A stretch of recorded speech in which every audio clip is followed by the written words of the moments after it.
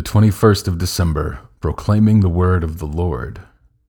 Paul said to Barnabas, "Let us return and visit the brothers in every city where we proclaimed the word of the Lord, and see how they are." Acts 15:36. How would you describe what the minister or preacher does at the sermon time in church? You get a good clue in the verse above. Paul and Barnabas had proclaimed the word of the Lord in all the places they had visited. Proclamation is preaching.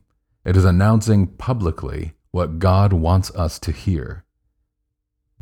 The Apostle Peter used the word proclamation when speaking about the prophets foretelling the coming of Jesus, Acts 3:24.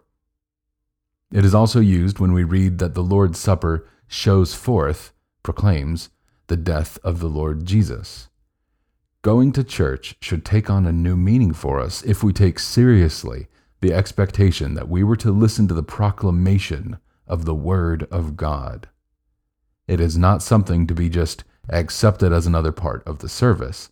It is the main part. It is the public sending forth of God's eternal Word. As we are coming up to Christmas, let's remember that God proclaimed Jesus as the great Messiah through whom all the promises of salvation were to come.